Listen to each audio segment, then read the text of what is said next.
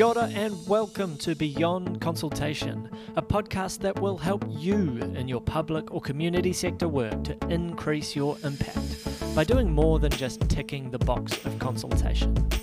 I'm Paul McGregor from Business Lab, and we're interested in the mindsets and methods of people who are making a bigger impact by working collaboratively with communities, industries, and other organisations. Ngā mihi mō te whakarongo. Kia ora and welcome back to episode 20, which feels like a big milestone to me, so that's exciting. And I love it when people get in touch and let me know that they've been listening and valuing the show. So big shout out this week to Danelle Manihira. She flicked me a message on LinkedIn, which I got just after I'd come back from 2 weeks of parental leave. So pretty stoked to welcome a happy, healthy new baby boy into the world. Just before I went on parental leave, something arrived in the mail for me, which was a book called For the Love of Community Engagement. And the book sat on my bedside table for those 2 weeks of parental leave, staring up at me, and I thought, no, I don't want to read that. It just seems a little bit too much like work, and I really wanted to turn my brain off for that time. But then, in the last 2 nights, I was looking ahead and going, I better prepare for this interview, and actually I sped through the book. It was such an enjoyable read because it's just full of stories. And Becky has this rich pool of stories to pull from. She's worked in local government, small community organisations, for healthcare organisations, and now she's a consultant. In the book, she talks about how she likes going from one project to the next. So she's been involved in a lot, but she's also been involved in trying to push the profession to the next level. She was part of founding Engage to Act, which started out as a bunch of interested people having a cup of coffee and turned into a movement of people trying to push community engagement to the next level. That led to the founding of Global Community Engagement Day, which is 28th of January. She pulls all of that experience into the book, and it's a call to action to all of us who are involved in working with communities to be braver, to be more creative. And I think she's captured really nicely this movement to, people call it all sorts of things, authentic engagement, public participation, community-led participation. There's all sorts of jargon, but she's painted really richly what that looks like and feels like. So this is the book that you give somebody who's just starting out on their career path of community engagement, to show them what they're going to be up against, with the joys, the challenges. But it's also the book that you might give somebody who's a bit later on in their career and they are disillusioned with their work in communities. They're frustrated with democracy and government and civic life, and they're thinking, there's got to be a better way.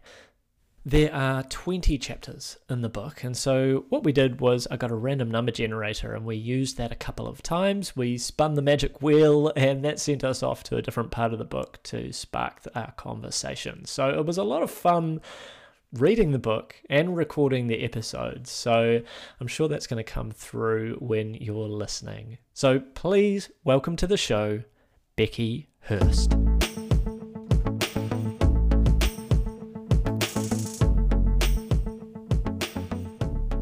I'd love you to start by sharing a bit of your story of how you first got into community engagement. I started with chapter 1 and your story around the new Labour and getting the VHS. And can you share how you kind of got into this sort of work? Because it's not something that people grow up and go, I want to be a lawyer or a doctor or a community engagement professional.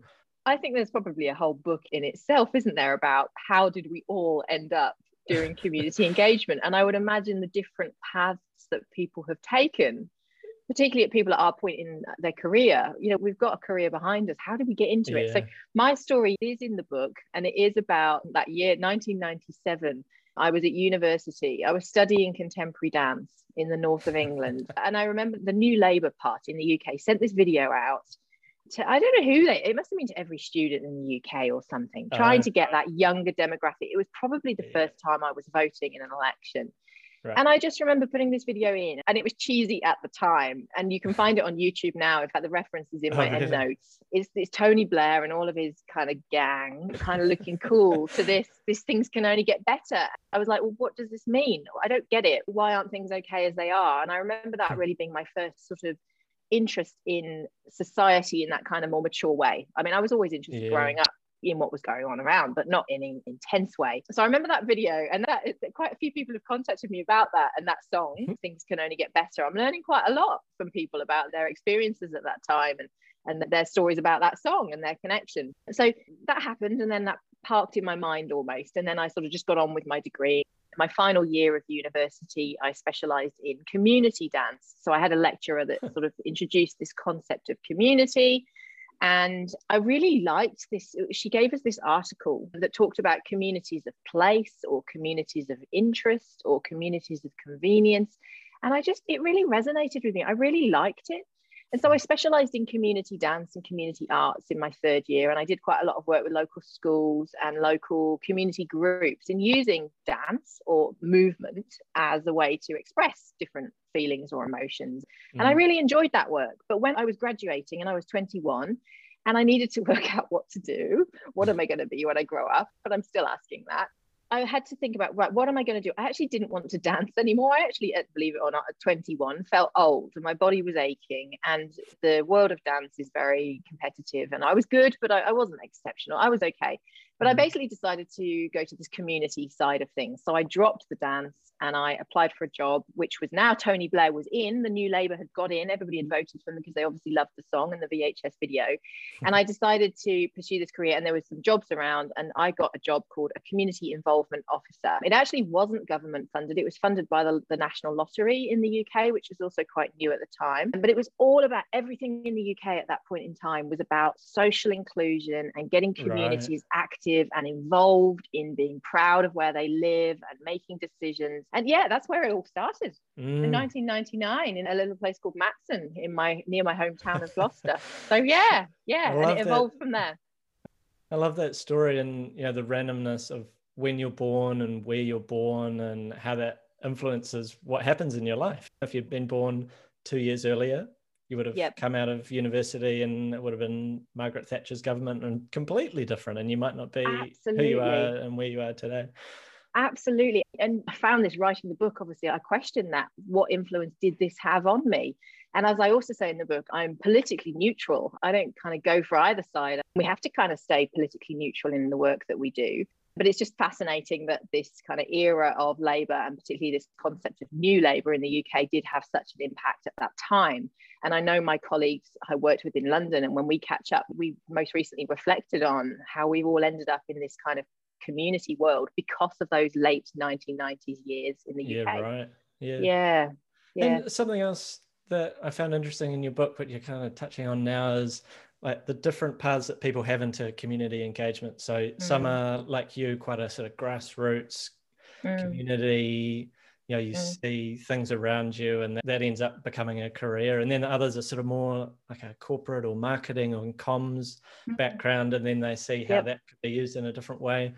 How do you see those sort of two threads of community engagement fitting together or not fitting together? Or I think a couple of years ago, and I think this is mentioned in the book, someone said to me there are factions in the world of community engagement. And there actually are. And I think the faction sounds negative. Let's not say factions. Let's say there are different approaches to community engagement. And I think that's probably reflected by our different backgrounds, by the different sectors that have to do community engagement. So I think that there are different angles that we come at it from. And I guess me writing this book has been very much about, this is like me swinging a big punch from the side of kind of grassroots, bottom-up, community-led decision-making, which I felt was kind of missing in the marketplace. I felt somebody needed to sort of raise this. Why do you think there's such a gap? What was it that's getting you impassioned to write a book about that? Well, this is a relatively new sector. Certainly here in Australia, there has been some massive progress made over the last decade. It's huge. Community engagement has just really taken off. It's an entire industry. Every council has a community engagement officer. Every state government department has a community engagement policy. And they didn't have them 10 years ago, 15 years ago. So there has been this massive boom. And I think we've kind of all just clung on to something and we've kind of all gone, right, community engagement, this is what it is. And we've all kind of written our procedures and we're going to follow those procedures. And this has not been a bad thing necessarily. I'm not saying it's at all bad. But what I'm saying is we've now got to this point where we've all kind of clung on to certain approaches, certain styles. And now we're mature enough as a sector to say, if we keep heading in this direction, is this what we want? Is this the right way to be engaging communities? Or is there a different way? And because I've always felt a little bit different in the marketplace, in Australia particularly, this book was partly a kind of cathartic process for me of writing down, why am I different? Why do I get so passionate about these things? Why do I cry at stuff when people aren't heard? Why do I get so emotional? And, you know, it was really about unpacking those stories through my career and trying to sort of work out what it was. And I was really thrilled, obviously, that it came into these 20 chapters. And it was all kind of played around with a bit. I think there were 19 at one point. I was like, I can't have 19, I've got to have 20. But it feels like a really good sort of therapeutic process that I've been through in unpacking some of that stuff.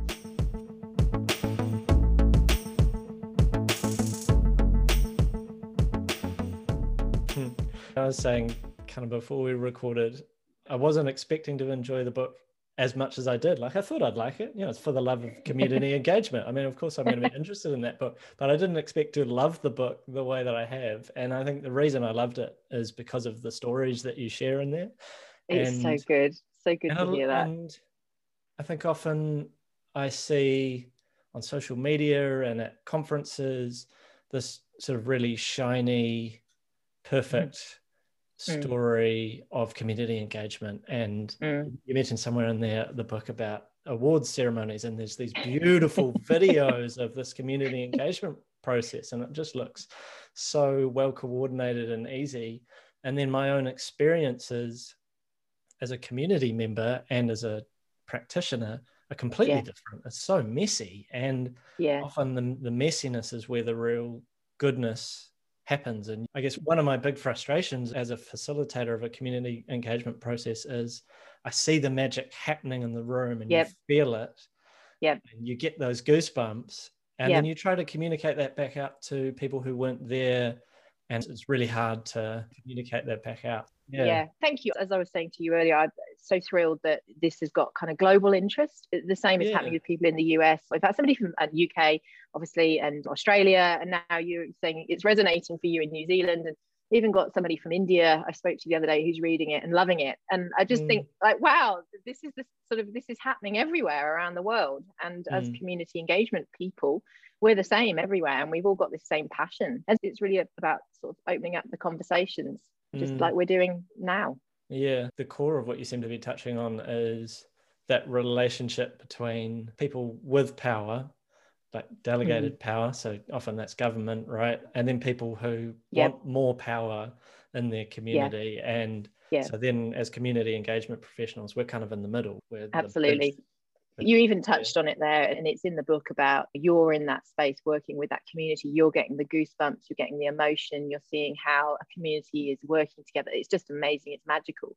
But often that typical ultimate decision maker, a minister or a project manager, isn't in the room.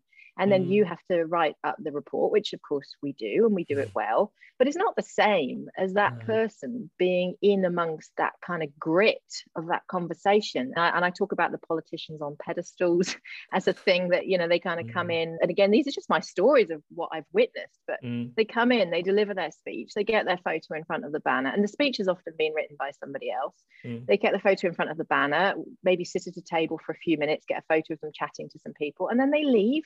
And I'm heartbroken when this happens, because I know that literally this happened recently, and it was just an hour workshop, and we had magical stuff happen in that hour. And I thought, what a shame that that politician only came for the very start. And as again, they say in the book, I'm fed up of people making excuses for them. That, oh, they're very busy people. Like, yeah, but they're here to kind of serve the people and listen to the people and make decisions on behalf of the people.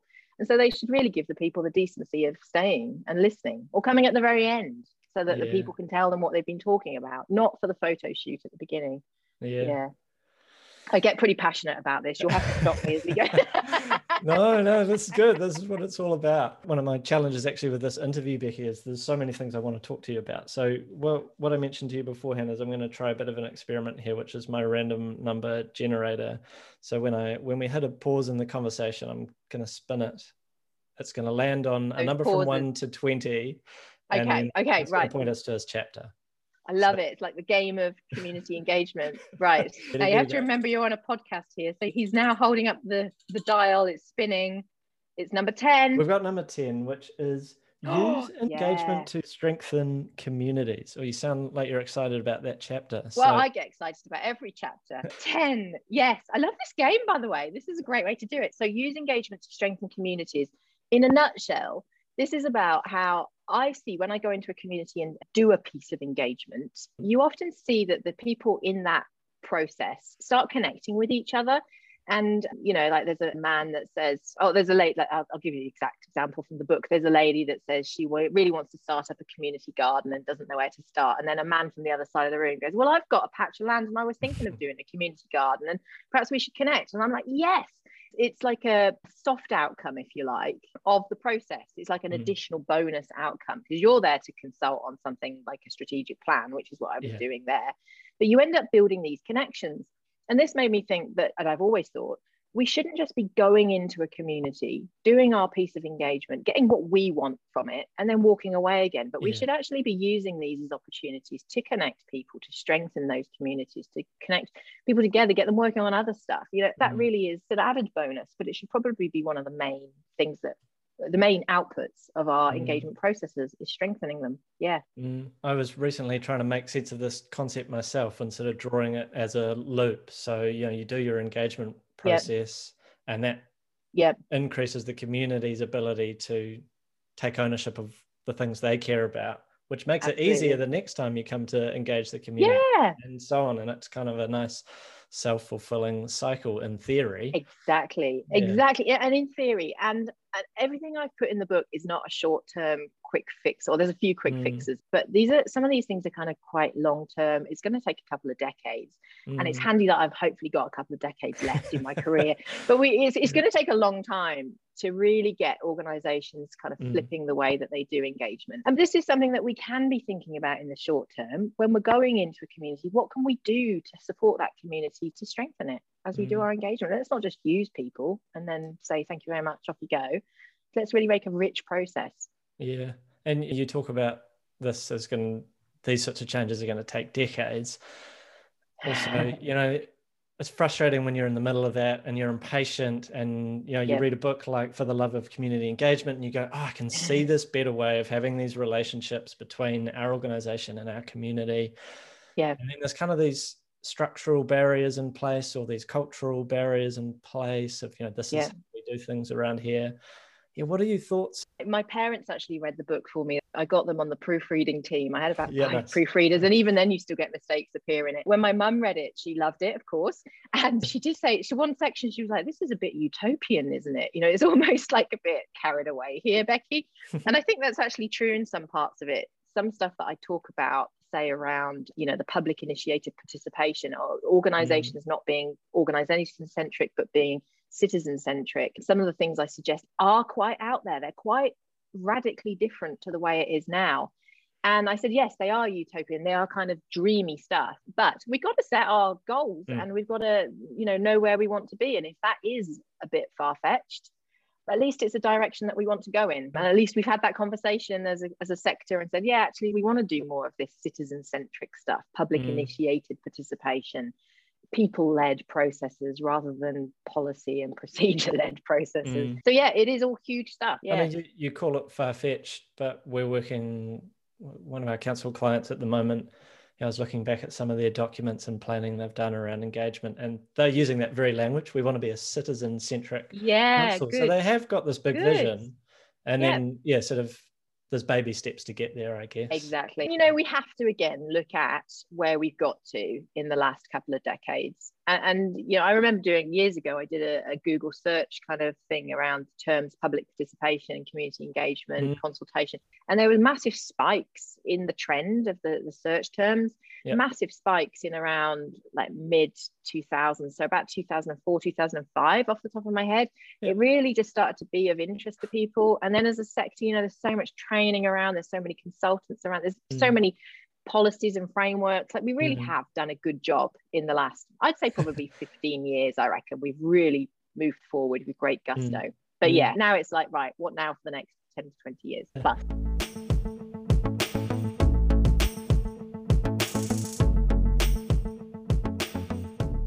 can we Yeah. unpack that citizen-centered Yeah. engagement, people-centered engagement? It Mm. sounds great. And you've got some fantastic stories in the book of where you have said, stuff it. I'm actually just going to lead some of those, facilitate some of those processes, not as a paid thing. I can see there's a Yep. need in my own community. Can you share Yep. some of the stories around that?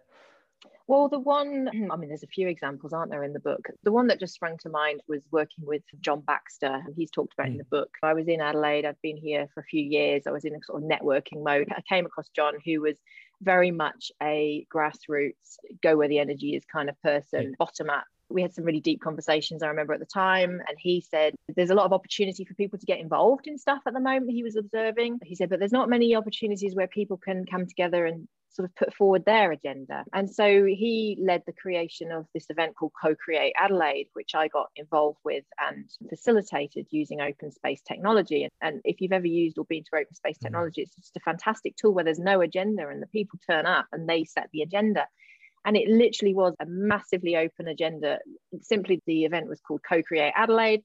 And the question would have been something like, what do you want to do to make Adelaide a better place? Yeah. And it attracted all these people who paid to come, $10 each, and then paid for their lunch. But they participated with this great enthusiasm and came up with all these brilliant ideas and connected with each other. And just seeing that kind of magic that the community, the community, who are they? The people that came, they just had so many brilliant ideas and willingness to work together that it made me feel a bit sad when I then looked at the sort of traditional way that government engages, which is where government has decided they're going to be doing something for whatever reason, and then they go out with a very specific kind of consultation plan, and it's restrictive, and it doesn't kind of get people's creative juices going. And so there's so much opportunity within communities, I believe. We often talk about communities or the general public as if they're not intelligent or haven't got the ideas, when actually they have. And so the public initiated participation, that's just one story. There's other more specific ones about when I developed up that model.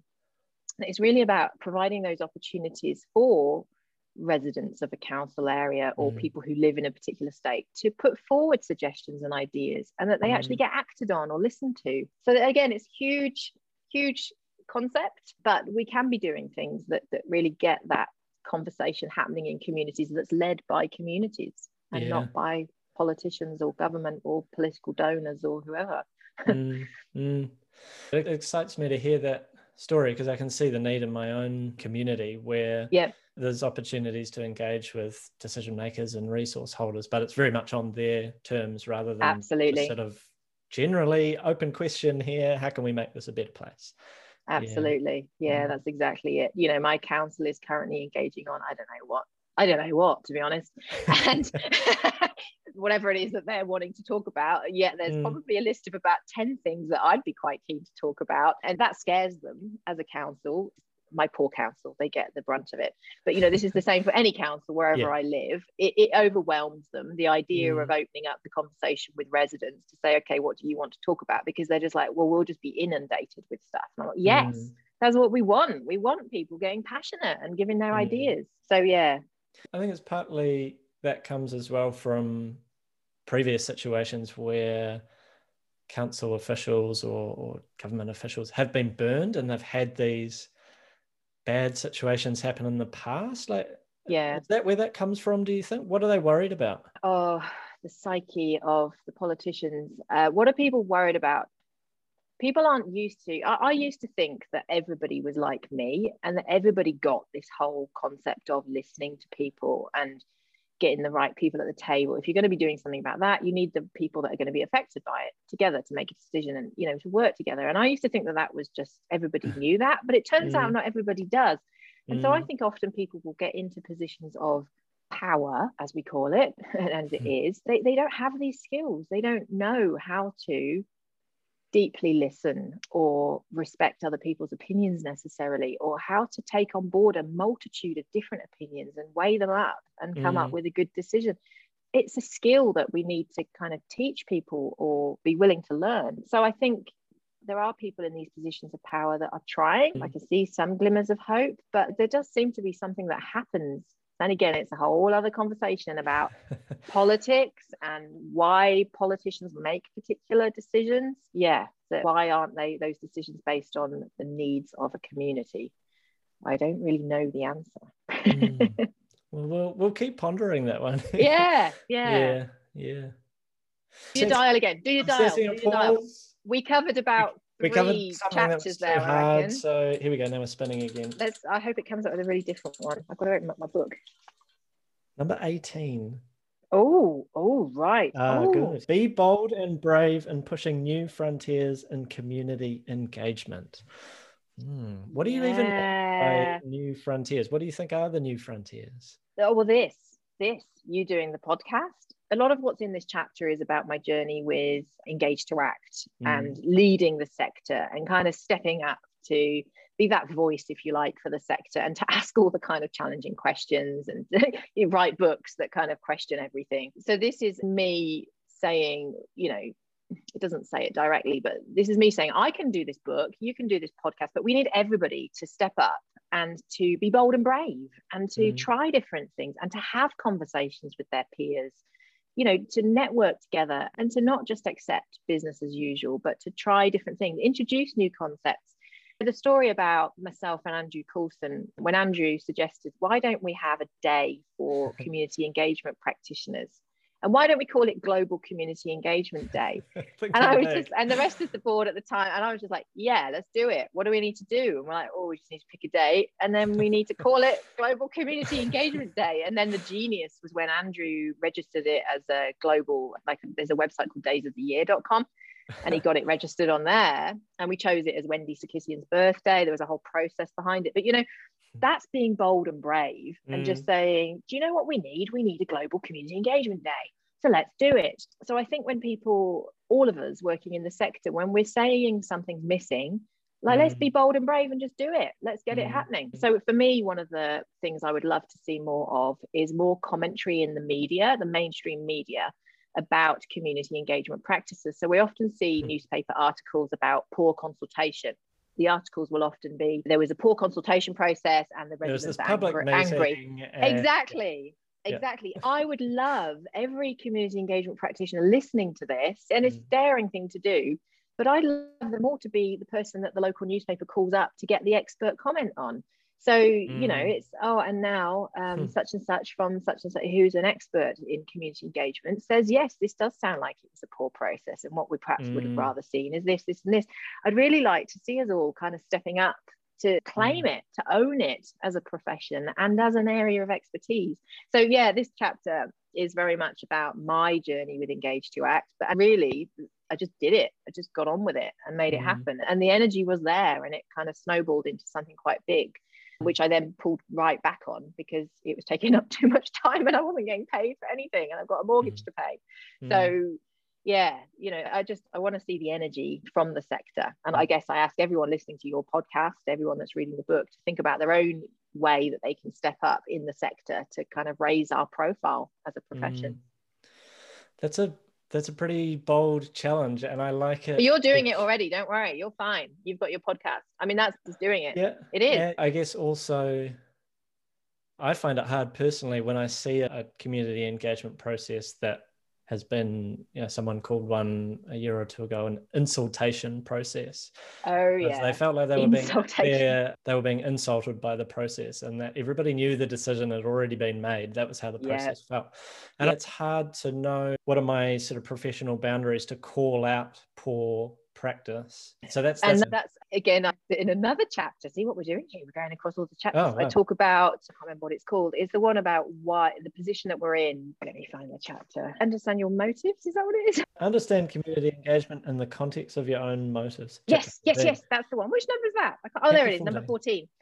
Understand community engagement in the context of your own motives is a really important one, because yes, if you're working for a council or a consultancy and you want to shout from the rooftops that somebody else has done bad consultation, and that's going to be a really hard position to be in. I talk about in that chapter, I've chosen to be a sole practitioner. I've chosen to remain independent and nimble.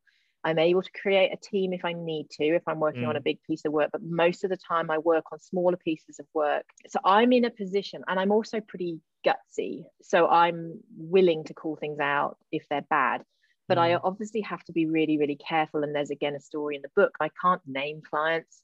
Sometimes I do decline. I have been approached by media to comment on things that I've been involved in, and I decline because I've got that client relationship that I've got to think about. So you're absolutely right. And what we don't want to be doing is suddenly all kind of turning on each other and criticizing, because you often don't processes. know the circumstances behind it. So, I mean, we had a client project this week where we got the call last week to facilitate something this week.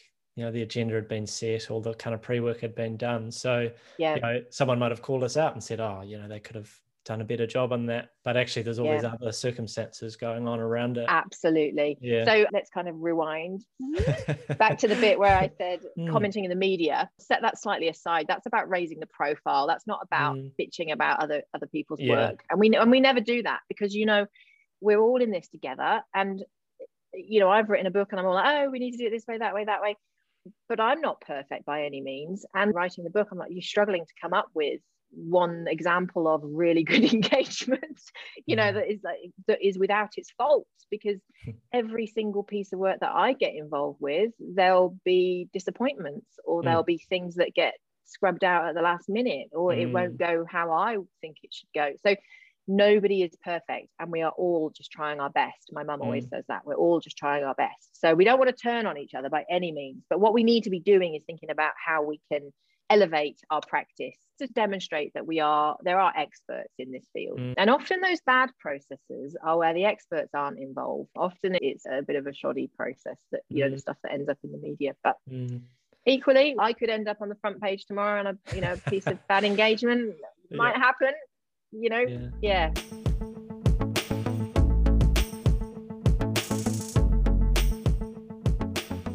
Something I wanted to learn more from you in the book. Like, you talk about the emotional weight or baggage that can kind of come along with a community engagement process, where you might uncover some pretty heavy stuff, and you're sort of you're that in between person. How do you personally handle that emotional weight? Therapy.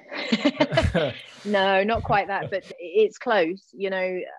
Again, writing the book is a cathartic process. We all have to process our stuff. We all have to deal with our own energies and how we manage that kind of work-life balance. I'm getting better at it, because the older I get, the more I can shrug stuff off a bit more. But even then, even just yesterday in Australia, Melbourne's just gone into lockdown again, and I started getting all kind of annoyed and angry about things and thinking, I need to do something, I need to do this, I need to do that. And I'm like, no, Becky, you can't change the world. Like, you have to just stay focused on what you can change, what you can do. And all we can do is chip away at these little things. So the older I'm getting, the better I am at that balance of the emotion side of things. But that's not to say it just still gets to me. Really, really does get to me, and I am sometimes close to tears with people who are just feeling so frustrated that they haven't felt heard. And and occasionally you see glimmers of something. I just saw in the news a couple of weeks ago, we just had some, I know anybody in the environment sector listening, please disregard my terrible, I know nothing about the technical term, but like the burning, the bushfire prevention here in Australia, the Aboriginal people, the traditional owners of this land, know how to deal with fire, and they've got a particular way that they do it. And we've of course come in and gone, oh no, we know how to, we'll deal with fire, blah blah. Anyway, probably about a year ago, maybe even 2 years ago, I remember being in a meeting with some Ghana people, which is the traditional owners of the Adelaide region. And these Ghana people, again, we were all almost in tears, because they were just saying, we need to start with fire. We want to teach you, the white fellas, how we deal with fire. And they were just so frustrated. And I was there with my butcher's paper, writing it all down and whatever, and taking notes. And I was trying my hardest to say, I hear you, I get you. If it was up to me, I'd just get out and do it. Anyway, a couple of weeks ago, I saw there was this massive ceremony happened in the Adelaide Parklands with the Ghana people and with fire. And I just felt so brilliant. And I have no idea if the two were connected, but it sort of something went off in my brain. I was like, yes, this is related to that conversation I had a few years ago, and where I felt that emotion. And that was a lesson for me, that maybe, at the time, things, I feel like I'm not making a difference, or people aren't being heard, but then maybe somebody is going to hear eventually, and change will happen. And that was a really significant moment in the Adelaide Parklands. And I saw some photos, and some of the people who were in my meeting were at that event, and so I hope that they felt like, wow, this is brilliant. It was significant. So yeah. Dial your number again, because I reckon we're kind of going to a queue here. We're going to do the whole book, I reckon. All right, we're spinning. Number 8. Go where the people are. Oh, yeah. So go where the people are. I mean, this is, I always also sort of team this with go where the energy is. So again, this is kind of woven throughout the book, the go where the people are. Can I just jump in and say, like, yeah, that phrase seems really self-evident and really obvious to me. Go where the people are, talk to them where they're comfortable. Why do you think we even need to be putting that as a chapter heading in a book about community engagement? People don't. Because look, how often do you see, or I have clients that say, oh, we're gonna book a community hall, and whatever time of day, let's say 7 p.m. on a Wednesday evening, and we're going to get people to come and tell us about this playground design. Why wouldn't we just go to the playground where the people are? And you can use this on any example. Years ago, when I first came to Adelaide, I don't think this story is actually in the book, but we were doing something about in health. It was when I was at the Women and Children's Hospital, and we were doing, and I do mention about the Blue Book, which is a book that all the babies get here in South Australia when they're born. It's like their, immunization and stuff. Yeah. And we were doing a review of that, and we did various things. And I remember going to actually meet with some kind of parents group. Who better to ask about these little books that the babies get than people who've just got them and are using them? So again, rather than kind of desperately try and think, how am I going to get these parents to come and tell me about their little baby books, when these parents are already getting together every week and would kind of love a guest speaker to come in and talk and listen. So yeah, you go where the people are. So it's again that example of, it's common sense to us, because this is what we're expert at, this is what we do, but not everybody thinks the same. So it's a really practical tip. Just people are already out there doing their things in communities, and you can always approach them and say, would you mind if I pop in and we have a chat about something? So yeah, people are everywhere. And if we go to them, it makes our life so much easier as engagement practitioners, because they're already there. So yeah. Nice. It's a really obvious one. Yep. Love it. Okay, I'm gonna spin again. Yeah. Number 11. Oh, see, every chapter's good, isn't it? I quite like this. So this one is give engagement the leadership kudos it deserves. So you said you like it. Why do you like this one, out of interest? Well, I'm pleased it came up, because I think this is the only chapter I haven't read for some reason. I read the book in a completely random order. I was like, oh, I'm interested in that chapter. Oh, that one. Yeah. And so I don't read it from front. So this is about, I think this is the story. This has got the story about me working when I first got to Adelaide in a metropolitan council here, and being tucked away in the marketing team. And I'd come from like this 10 years or whatever it was in the UK, and all this exciting kind of groundbreaking community involvement and stuff. And then I ended up in this community engagement officer position. And it was a great council, but I was kind of tucked away. I reported to the marketing and communications manager.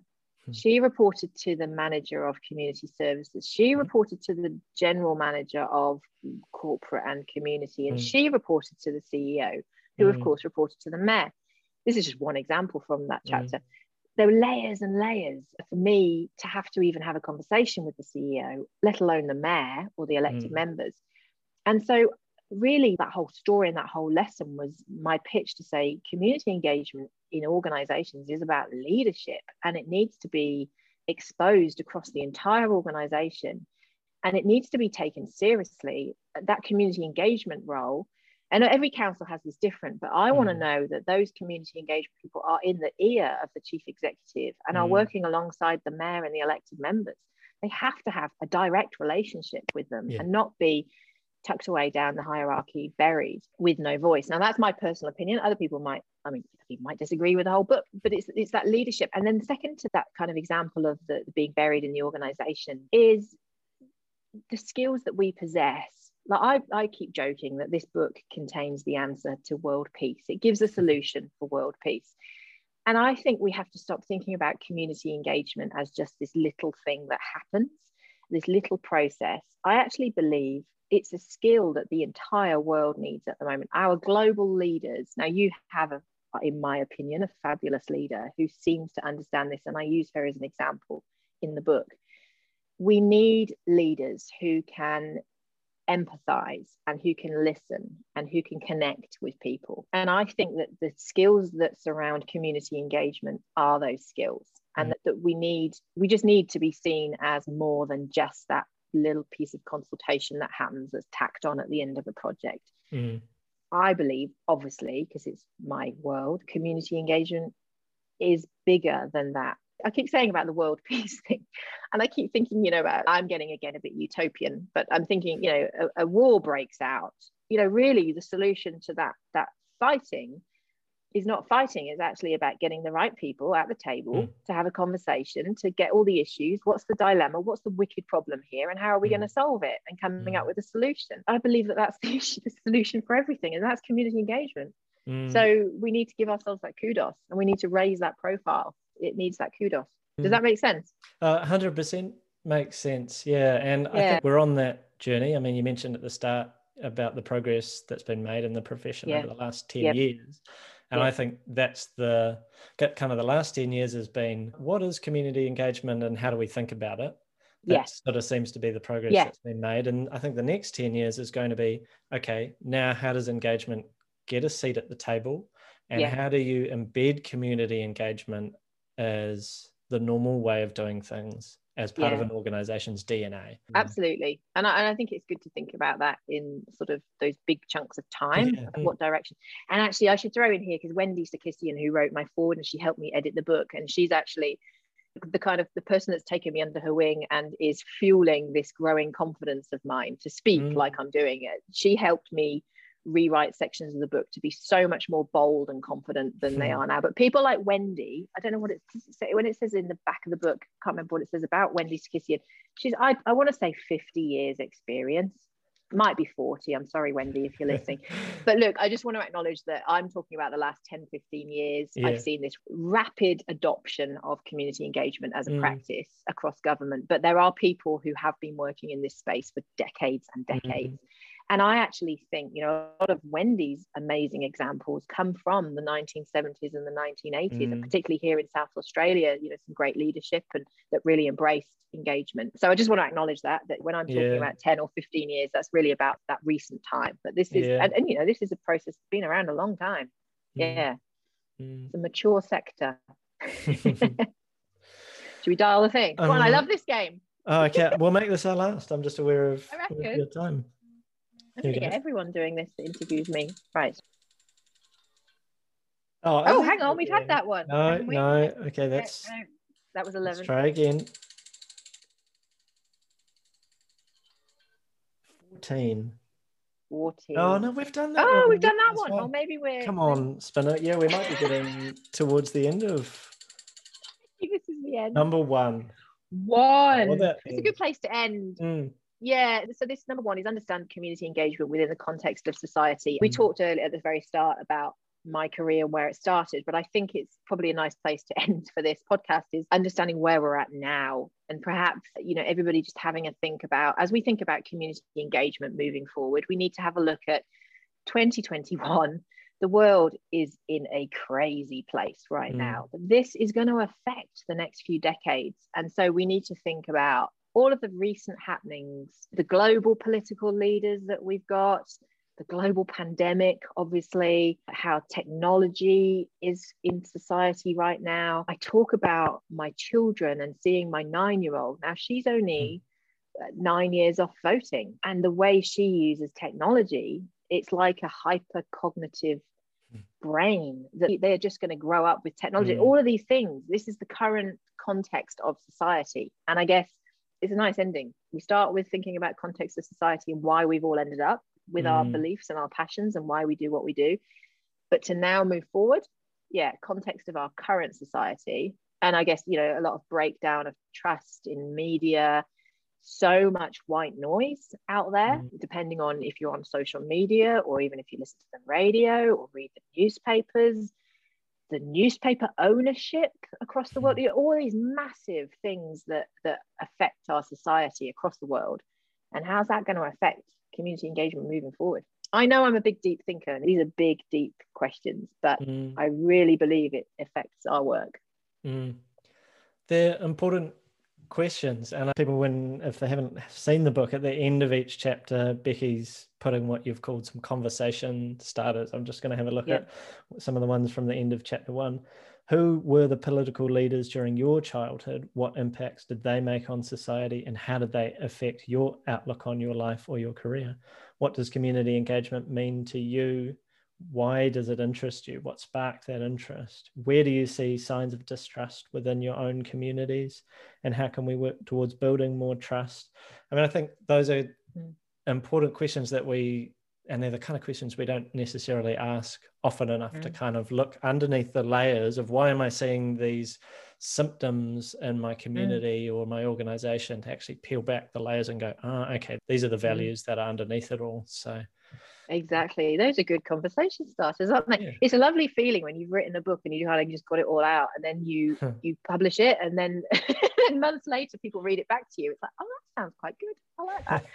But those exact conversation starters are good ones, and they impact our work. And this again just links to that elevating our practice and thinking of engagement and communities being involved is so much more than us just doing surveys on a particular pothole project.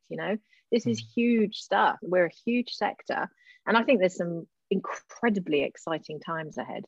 I think it's just going to be brilliant. There's so many people doing so much good stuff. I know you and I connected on LinkedIn, and I just love LinkedIn for connecting with people around the world and following what other people are up to. It's just phenomenal. It's going to be an exciting time ahead. What a ride. It's amazing.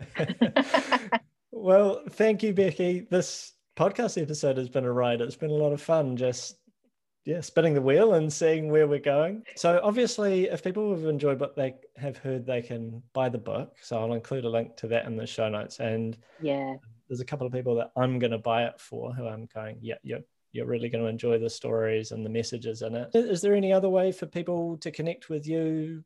I'll just give you a hot tip. The book looks beautiful wrapped in a red ribbon if you're giving it as a gift. I discovered that just recently. I've given it as a gift to a couple of people. But yes, they can connect with me on LinkedIn, so obviously Becky Hirst. I'm on Instagram, which you get to see a bit more of, like, what I eat, the sheep that live next door. I'm the original Becky Hirst, and I'm on Twitter, not so much, but I do share occasional things, Becky BHC, and Facebook, Becky Hirst Community Engagement on Facebook. So I'd love to connect with people. Love that more than anything. It's what I'm all about.